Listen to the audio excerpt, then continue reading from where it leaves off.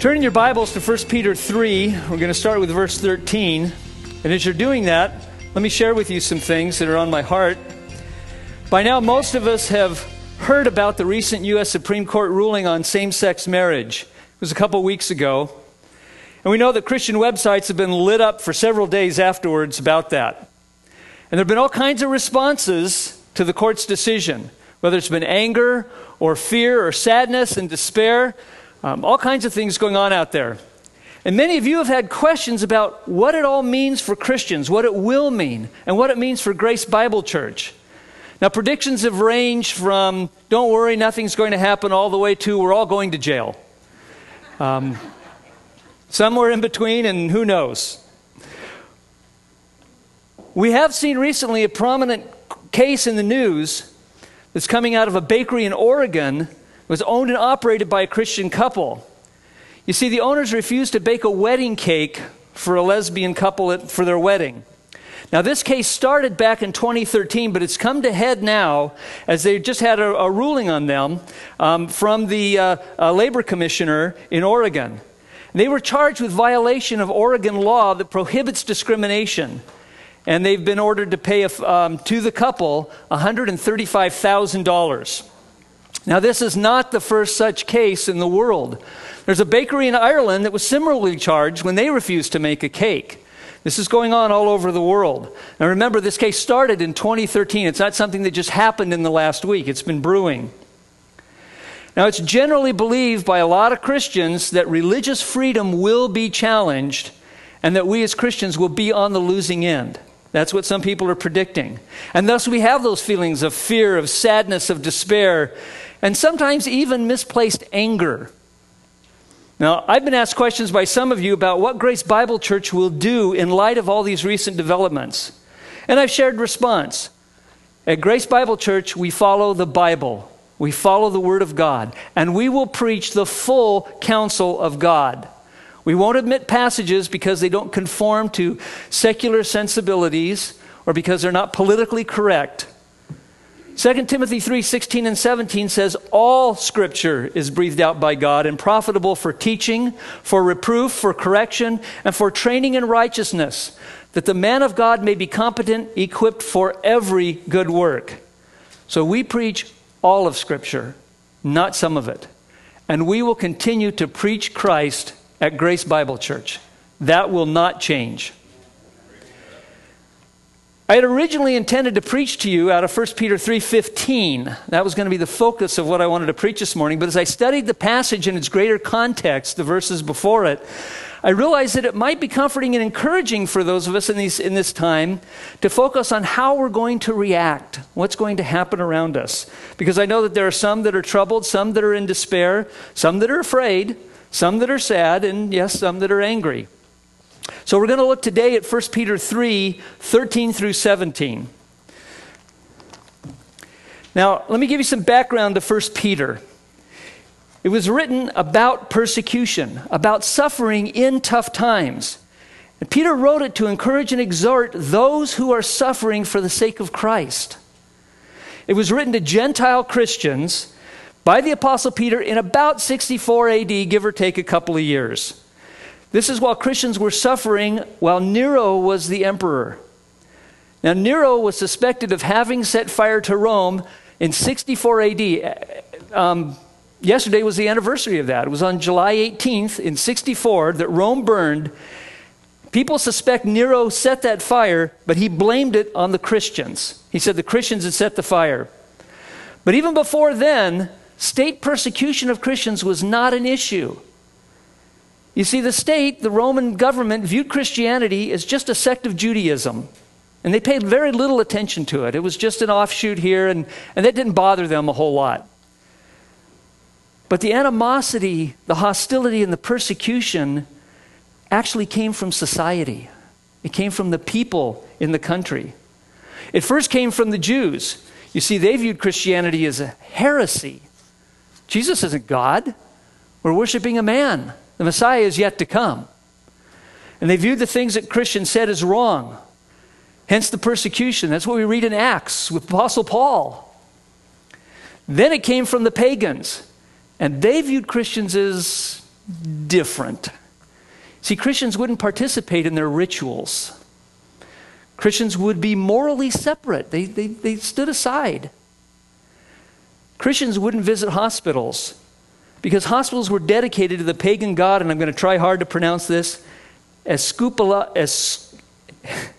I probably massacred it, but they wouldn't go to schools because stories of pagan gods were told as true. Does that sound familiar? Think of Darwin. Think of evolution. Think of how history is taught. A Christian sculptor during that time would find himself in trouble for not making a pagan god. Sound familiar? There are things Christians would not do because of moral implications. They wouldn't go to the gladiator games because of the bloodshed and the disregard for life. They wouldn't go to the theater because plays were cruel and coarse. They would not take weak or unwanted children into the woods and expose them so that they would die. What's our modern day equivalency of that? Abortion. Political, cultural, entertainment, athletic, and economic affairs they would not participate in because they were all loaded with idolatry. And we do the same things today. Think about how many voted in the last election. Think of who Christians would vote for and who they would not vote for, or perhaps they wouldn't vote at all. Think of the types of movies we don't go to or the television shows we don't watch. Think of the companies we won't invest in because of their products or because they're things we won't buy because of where the profits go to, the causes they support. And then the pagans began making charges against the Christians, absurd charges. One of those was cannibalism. See, Jesus spoke about the bread as his body and the cup as his blood. So they call Christians cannibals. They said that Christians engaged in incest. People refer to each other as their brother, as their sister. And think about how they would look at this. Madeline is my sister in the Lord, but she is also my wife. And they had a problem with that. They accused Christians of irrationalism. They didn't think. They didn't use logic. Today, Christians are called haters, believers of fairy tales, called intolerant. Society is no different. 2,000 years, we face the same persecutions, the same view of society. All of this forms that background for Peter. And in 1 Peter 4:4, Peter even mentions it. He says, talking about their long list of debaucheries, their long list of sins, he says, with respect to this, they are surprised when you do not join them in the same flood of debauchery, and they malign you. So it's against this backdrop that Peter writes to encourage the brothers and sisters to persevere in the face of tough times. These words are very appropriate and every bit as appropriate for us today and effective for us today. So we want to look at 1 Peter 3:13-17. So follow along as I read. I'm reading out of the English Standard Version. Some of you may have the New American Standard. Some of you may have the NIV or other translations. Verse 13 starts, "Now who is there to harm you if you are zealous for what is good? But even if you should suffer for righteousness' sake, you will be blessed. Have no fear of them, nor be troubled, but in your hearts honor Christ as holy, always being prepared to make a defense to anyone who asks you for a reason for the hope that is in you. Yet do it with gentleness and respect, having a good conscience, so that when you are slandered, those who revile your good behavior in Christ may be put to shame. For it is better to suffer for doing good, if that should be God's will, than for doing evil." So I haven't put an outline on the back of your bulletins, but I do have some points if you want to write down section headings. The first one that I labeled is, what harm shall befall us? What harm shall befall us? And we'll look at 1 Peter 3:13-14. Now in the verses prior to this, starting back up in verse 8, Peter has provided a list of godly virtues for all believers. These include unity of mind, sympathy, brotherly love, a tender heart, and a humble mind. And he shares the blessings that are found in Psalm 34, 12 through 16. He talks about a love of life. He talks about seeing good days. And then he says that this is where they come from. Keeping one's tongue from evil and speaking deceit. Turning from evil and doing good. Seeking and pursuing peace. In 1 Peter 3:12, he tells us, "For the eyes of the Lord are on the righteous, and his ears are open to their prayer. But the face of the Lord is against those who do evil." You see, if we are doing righteousness, God's ears are open to us. His eyes are upon us. But those who do evil, the Lord is against. In 1 Peter 3:13, he starts off this section by asking a rhetorical question. Who is there to harm you if you are zealous for what is good? Now, so when we talk about good, there's many, many references in the Bible about doing good. Doing good often refers to how we treat other people. Psalm 37:3 tells us we are told to trust in the Lord and do good.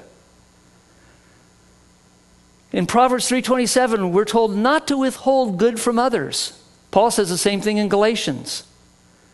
It's through God's grace that we have sufficiency to abound in every good work. We are not to grow weary of doing good. And we are God's workmanship, created in Jesus Christ for good works. See, there are many, many more passages that talk about good, and we could spend just a whole sermon talking about what is good from this verse. You know, people today, even the most atheistic people, still have a concept of good. Now, what they consider to be good might be skewed, but they understand the concept. They understand what being good is. They may claim that man is good. All men are good. What does the Bible tell us? Just the opposite. We're all sinners. There is none righteous, none seek for God. We all start from that position. But nonetheless, they have a concept of good, and they apply generosity and kindness. And we've seen this in all kinds of things on YouTube videos. We've seen it in slogans and sayings. We've seen it in news stories. How many of you heard of the term pay it forward? Where you do a good deed for someone that you don't know, and then they do a good deed for someone they don't know, and then that person does a good deed for someone he doesn't know, and it's called pay it forward. There have been YouTube videos that deal with kindness from police officers, giving a homeless man some shoes. Someone stopping and paying for food for somebody. Kids who have collected money for people in need. And of course, we all understand the concept of organ donors. There have been large campaigns for that. To leave behind, do good for someone even in your tragedy. And these are all very good things. We're not decrying any of those. So people understand this. And likewise, people detest fraud and victimization. If I say the name Bernie Madoff, what does that remind you of? There are scam artists that are out there. We see these in the newspaper. We see them on television. We know of people who prey on children. That dominates the news regularly. People even decry those that would hurt animals. We see things in commercials for shelters, and we see things for the SPCA, and they show pictures of sad dogs. We want to do good for them. And these are all good too. This is not wrong. So people have this. They understand that. So Peter is noting here that generally, people won't harm you if you're doing good. People don't get in trouble for giving to the SPCA, for offering funds for shelters, for advocating for domestic violence victims. But you see, he quickly dismisses any thought that you will never be harmed if you pursue righteousness. Because verse 14 says, "But even if you should suffer for righteousness' sake, you will be blessed. Have no fear of them, nor be troubled." See, the reality is that we will suffer if we are true disciples of Christ. Jesus himself was criticized. He was persecuted, and he was crucified for his righteousness. Luke 17:25 tells us that it was God's plan for Jesus to suffer and be rejected. Suffering is the cost of discipleship is found in Luke. See, Jesus tells us that to follow him, we must take up our cross daily. We must surrender our lives to him and to what sufferings abound. He warns his disciples that if he is persecuted, then they can expect to be persecuted too. You can expect persecution. The prophets suffered, and yet they endured. Paul suffered greatly at the hands of man for the cause of Christ. We find that 5 times he received 40 lashes less 1. 3 times he was beaten with rods. Once he was stoned and left for dead. He writes that he was in danger from robbers, from Jews, from Gentiles, and false brothers. And eventually he was beheaded. Tradition tells us that of the 12 apostles, only John was not martyred. All the other apostles were martyred. But even then, in his old age, John was banished to the island of Patmos, which is a barren, small little island in the Aegean Sea. Peter tells us that if we do suffer for righteousness' sake, we will be blessed. In the Beatitudes, Jesus said that those who are persecuted for righteousness are blessed. That's in Matthew 5:10. Likewise, those who are reviled, persecuted, and have all kinds of evil uttered against them falsely on account of Christ are blessed. Are these things happening today? Peter said we're blessed. And today we are blessed. You see, he said, you are to rejoice and be glad, for your reward in heaven is great. Now, Peter can make this claim of blessing from firsthand experience. This isn't Peter writing some lofty thing and saying, well, here's what Jesus said, and we can rely on that, and yes, we can. But Peter speaks from experience. He and John were beaten and told not to speak in the name of Jesus. He was imprisoned. And yet they both rejoiced that they were counted worthy to suffer dishonor for the name of Christ. We find that in Acts 5. Peter himself, after he wrote this, went on to be crucified. And when he was crucified, you recall what happened in there based on tradition. Peter asked to be crucified upside down because he was not worthy to be crucified in the manner of his Lord. And not only that, tradition says that Peter had to watch while his wife was first executed. And his words to her were, "Remember our Lord." So Peter was not a stranger to suffering. James says, "Count it all joy when we meet trials of various kinds, because the testing of our faith produces steadfastness." So Peter says, have no fear of them, nor be troubled. He's looking back to Isaiah 8:12 and 13. And the verse says, "Do not call conspiracy all that this people calls conspiracy, and do not fear, nor be in dread. But the Lord of hosts, him you shall honor as holy. Let him be your fear, and him be your dread." Do you recall what Jesus says in Matthew 10:28? "Fear those who kill the body, but cannot kill the soul. Rather, fear him who can destroy both soul and body in hell." We're not to fear man. We're to fear God. Paul tells us in Romans 8:31, if God is for us, who can be against us? He writes, although we're being killed all day long and regarded as sheep to be slaughtered, we are more than conquerors through him who loved us. He writes, for I am sure that neither death, nor life, nor angels, nor rulers, nor things present, nor things to come, nor powers, nor height, nor depth, nor anything else in all creation will be able to separate us from the love of God in Christ Jesus our Lord. They can harm us, but they can't separate us from God. They can't take God's love for us away. One of my favorite hymns is "A Mighty Fortress Is Our God." One of the last verses in there, it was written by Martin Luther at a time of persecution. And I get goosebumps every time I hear just one of the two lines in that last verse. "The body they may kill, but truth abideth still." You see, you can kill me, but it doesn't change the truth. You're denying the truth. I may be gone, I'll be with the Lord, but the truth remains. I get chills every time I sing that and think about that. So ultimately then, who can harm us? This is a temporary way station for us. Our home is in heaven. We are citizens of heaven. Peter tells us not to be troubled. Jesus said, "Let not your hearts be troubled. Believe in God. Believe also in me. Peace I leave with you. My peace I give you. Not as the world gives do I give you. Let not your hearts be troubled, neither let them be afraid." Are you suffering today for righteousness' sake? Are you afraid of what will come upon you when you stand in the midst of a politically correct society? Do you fear Jesus' persecution? Take hold of his promise. Take his peace.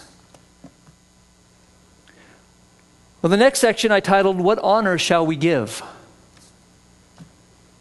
What honor shall we give? And this is from 1 Peter 3:15a, the first part of the verse.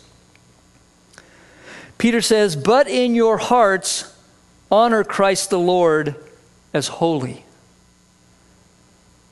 Now, the word "but" is a connective word, and it's a word of contrast. And sometimes it means except for the fact. For example, he's attractive, but he spits when he talks. He's smart enough, but he has no common sense. He's a good preacher, but he goes on too long. Other times the word "but" means on the contrary.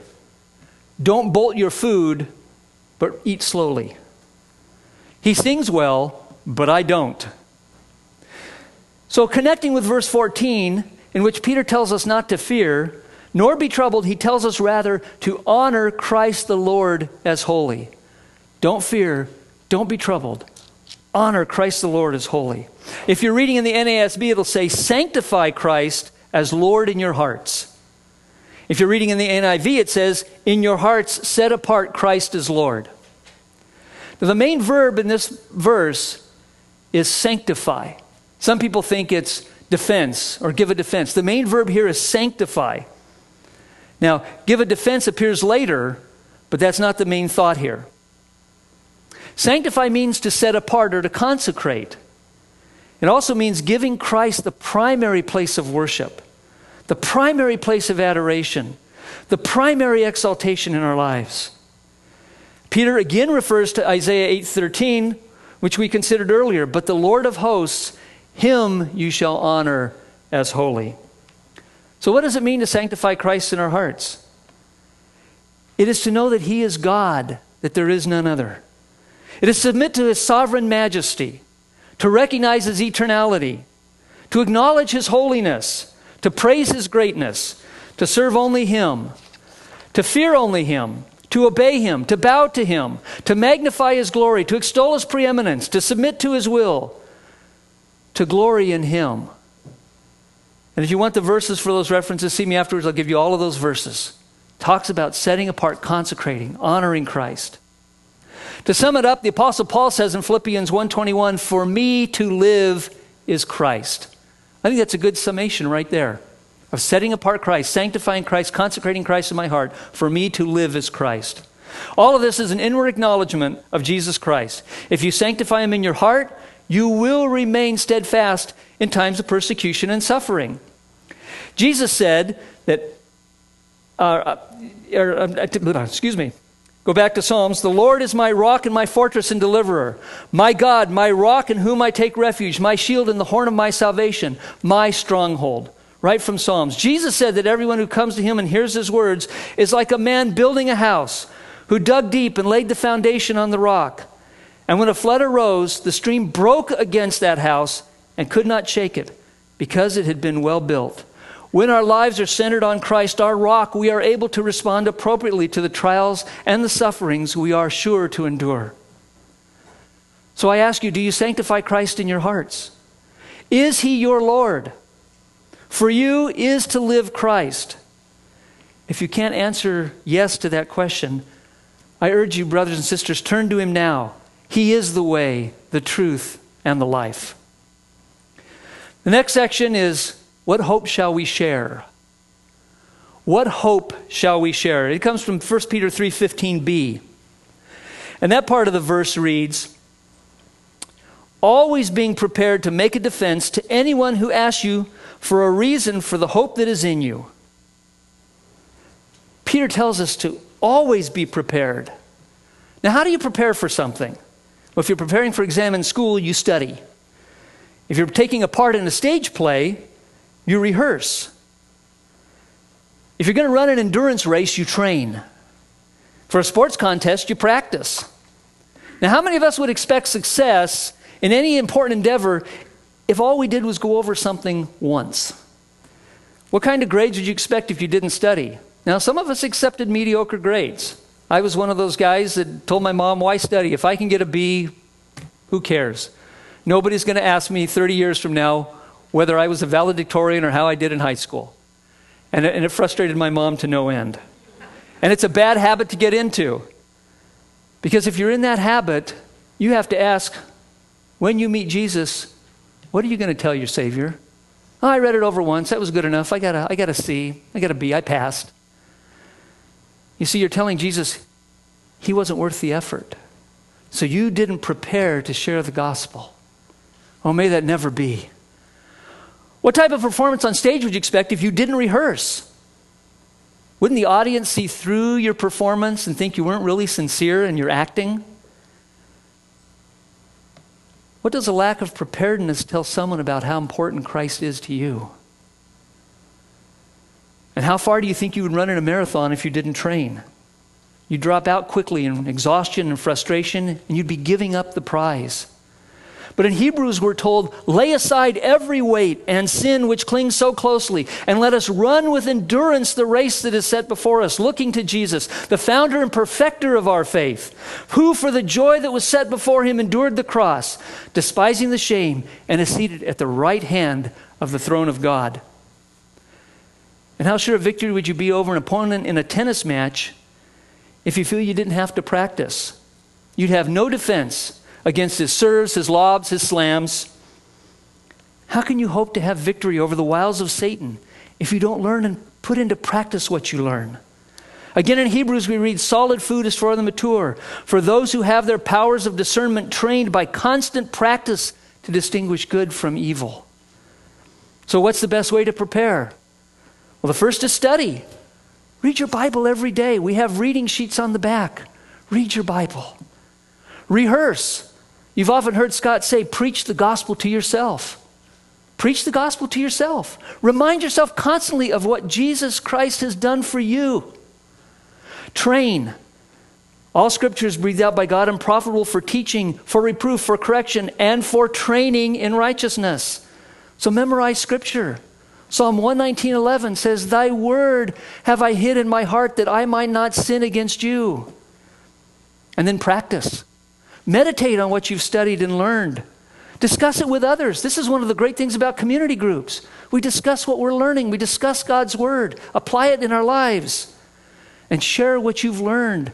When your other people ask you for counsel, when they ask your advice, give them biblical wisdom. Practice it. Peter says to be prepared to make a defense to anyone who asks you for a reason for the hope that is in you. What is that hope? Well, we know what it is to hope. We take medicine in hopes that it'll heal us. We hope for comfort and rest.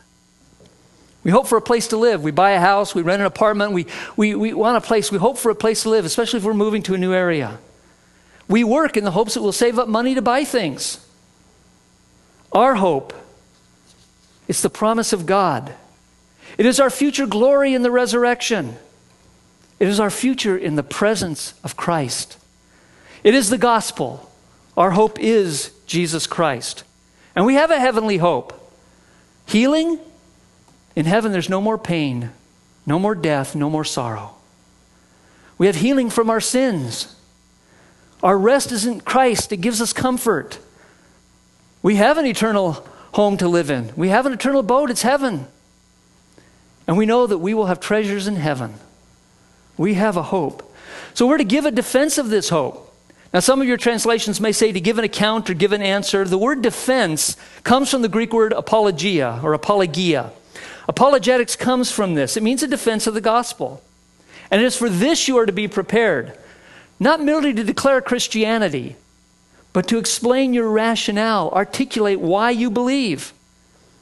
Now, when I wanted to preach this passage originally as I was preparing to do that, I intended to focus on this aspect. What are biblical apologetics? What apologetics is and is not? And what are the mechanics of how to share the gospel? As I studied, I saw the greater application for us at this time, so this is why I'm preaching what I'm preaching. But I am going to leave you with the thought that there's a part two, because I want to go into that. How is it that we share the gospel? What are apologetics? But I'm not going to leave you by preaching the need and not giving you something, so here it is. To make a defense to anyone who asks you for a reason for the hope that is in you, share your testimony. See, we practice this when we baptize people. They share their testimony before the congregation. They give a defense for a reason for the hope that is in them. If you attended the VBS event Friday night, you heard Jonah Cruz give a reason for the hope that is in him. If you haven't asked him, or you haven't heard him, go ask Felix Ordanitza about a reason for the hope that is in him.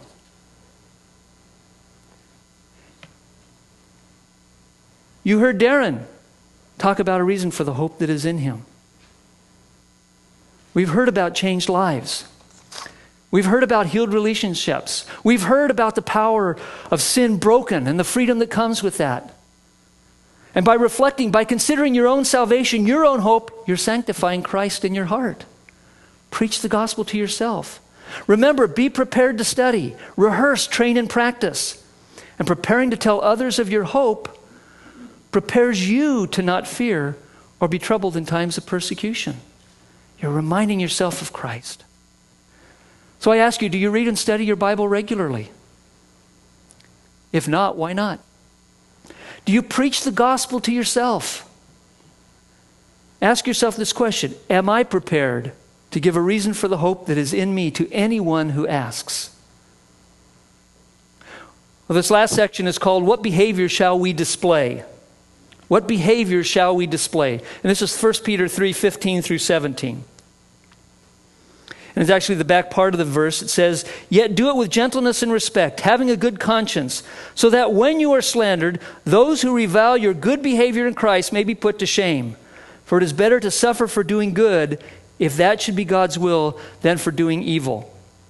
Peter says to give our defense with gentleness and respect.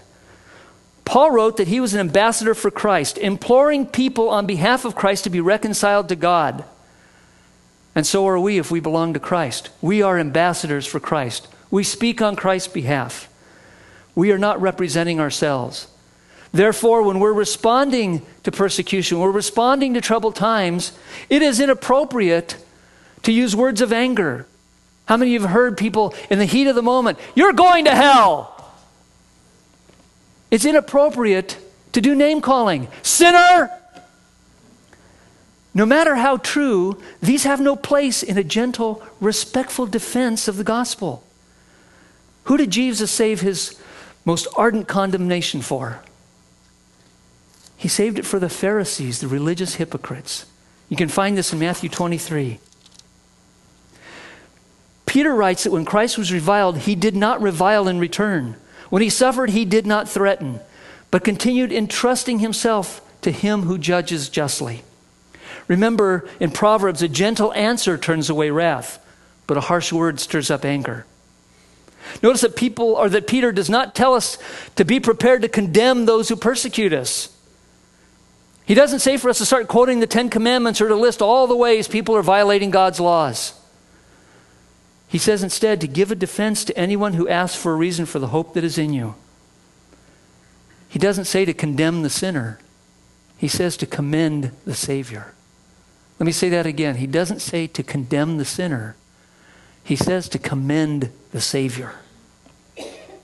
He goes on to write in verse 16, having a good conscience, so that when we are slandered, those who revile your good behavior in Christ may be put to shame. You see, we have a God-given sense of right and wrong. It's called a conscience. We know when we've sinned. And the continual practice of sin causes us to be hardened and insensitive to our consciences. Having a good conscience does not mean having never sinned or not sinning. I'd love to stand up here and tell you that I never get impatient or I never think of myself first. I'd love to say I never grumble, I never complain. If I lied to you, I would not have a good conscience. But a good conscience does not come from not having sinned, but rather from confessing and repenting of that sin. This is the freedom that Jesus Christ offers. Paul says, there is therefore now no condemnation for those who are in Christ Jesus. If you have a good conscience, you're not bothered by guilt over the things that people may say about you, of the false accusations they bring against you. I'm not a hater, and I don't worry about that.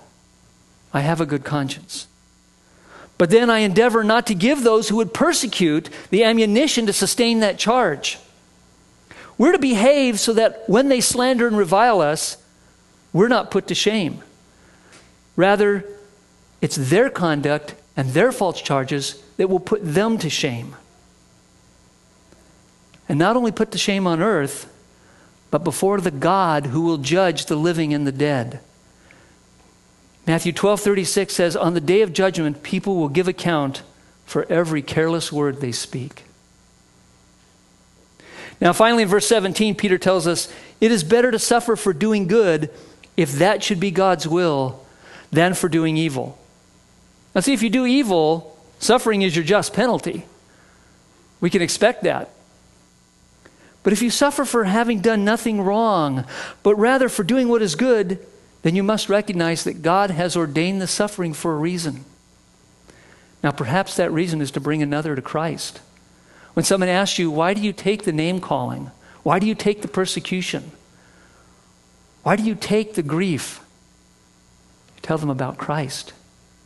You give them a defense for the reason of the hope that is in you. Perhaps the suffering is to train you in righteousness, to strengthen your faith. If that's the case, I hope you can join Peter and John rejoicing and being counted worthy to suffer for the sake of Christ. So I ask you, how is your conscience? Have you confessed and repented of sin? What will your accusers say about you? And when faced with persecution, how will you react? Will you condemn the sinner, or will you commend the Savior? So let me end by asking you, if you belong to Christ, are you prepared? You will face trials, and you will be persecuted. But don't fear or be troubled.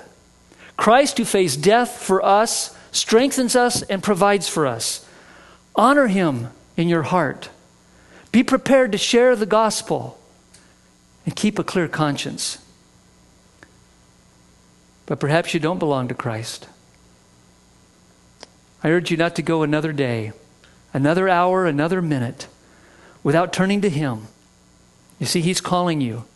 Yes, he's calling you to a life of trial, but also to a life of peace, of joy, of reconciliation to God. You know, trials like exercise and physical training, they're temporarily uncomfortable. I don't like sweating a whole lot. My muscles hurt. I get tired. One of my favorite things to say after a day after a time at the gym is the best part is being over. Best part is being done. But you see, the joy of the fruit of that discomfort is long-lasting. If it's physical training, you're in better shape. You're ready to endure. You feel better. The same thing with the trials in life that God sets in your path. The joy of the fruit of that discomfort is eternal. Now, if you want to talk about this more, if you're not saved, if you don't belong to Jesus Christ, please see Pastor Ted. Please see Darren. Please see me. Because we would love to give you a reason for the hope that is in us. Let's pray.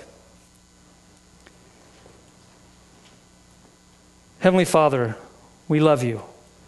Lord, you sent your Son, Jesus Christ, to die for us, who suffered cruelly, who faced death. Father, Jesus did this for love. He did this so we could be reconciled to you. Lord, I pray for each and every one here that we are indeed prepared to give a defense of the hope that is in us to anyone who asks. Father, that we are not fearful or troubled in times of suffering.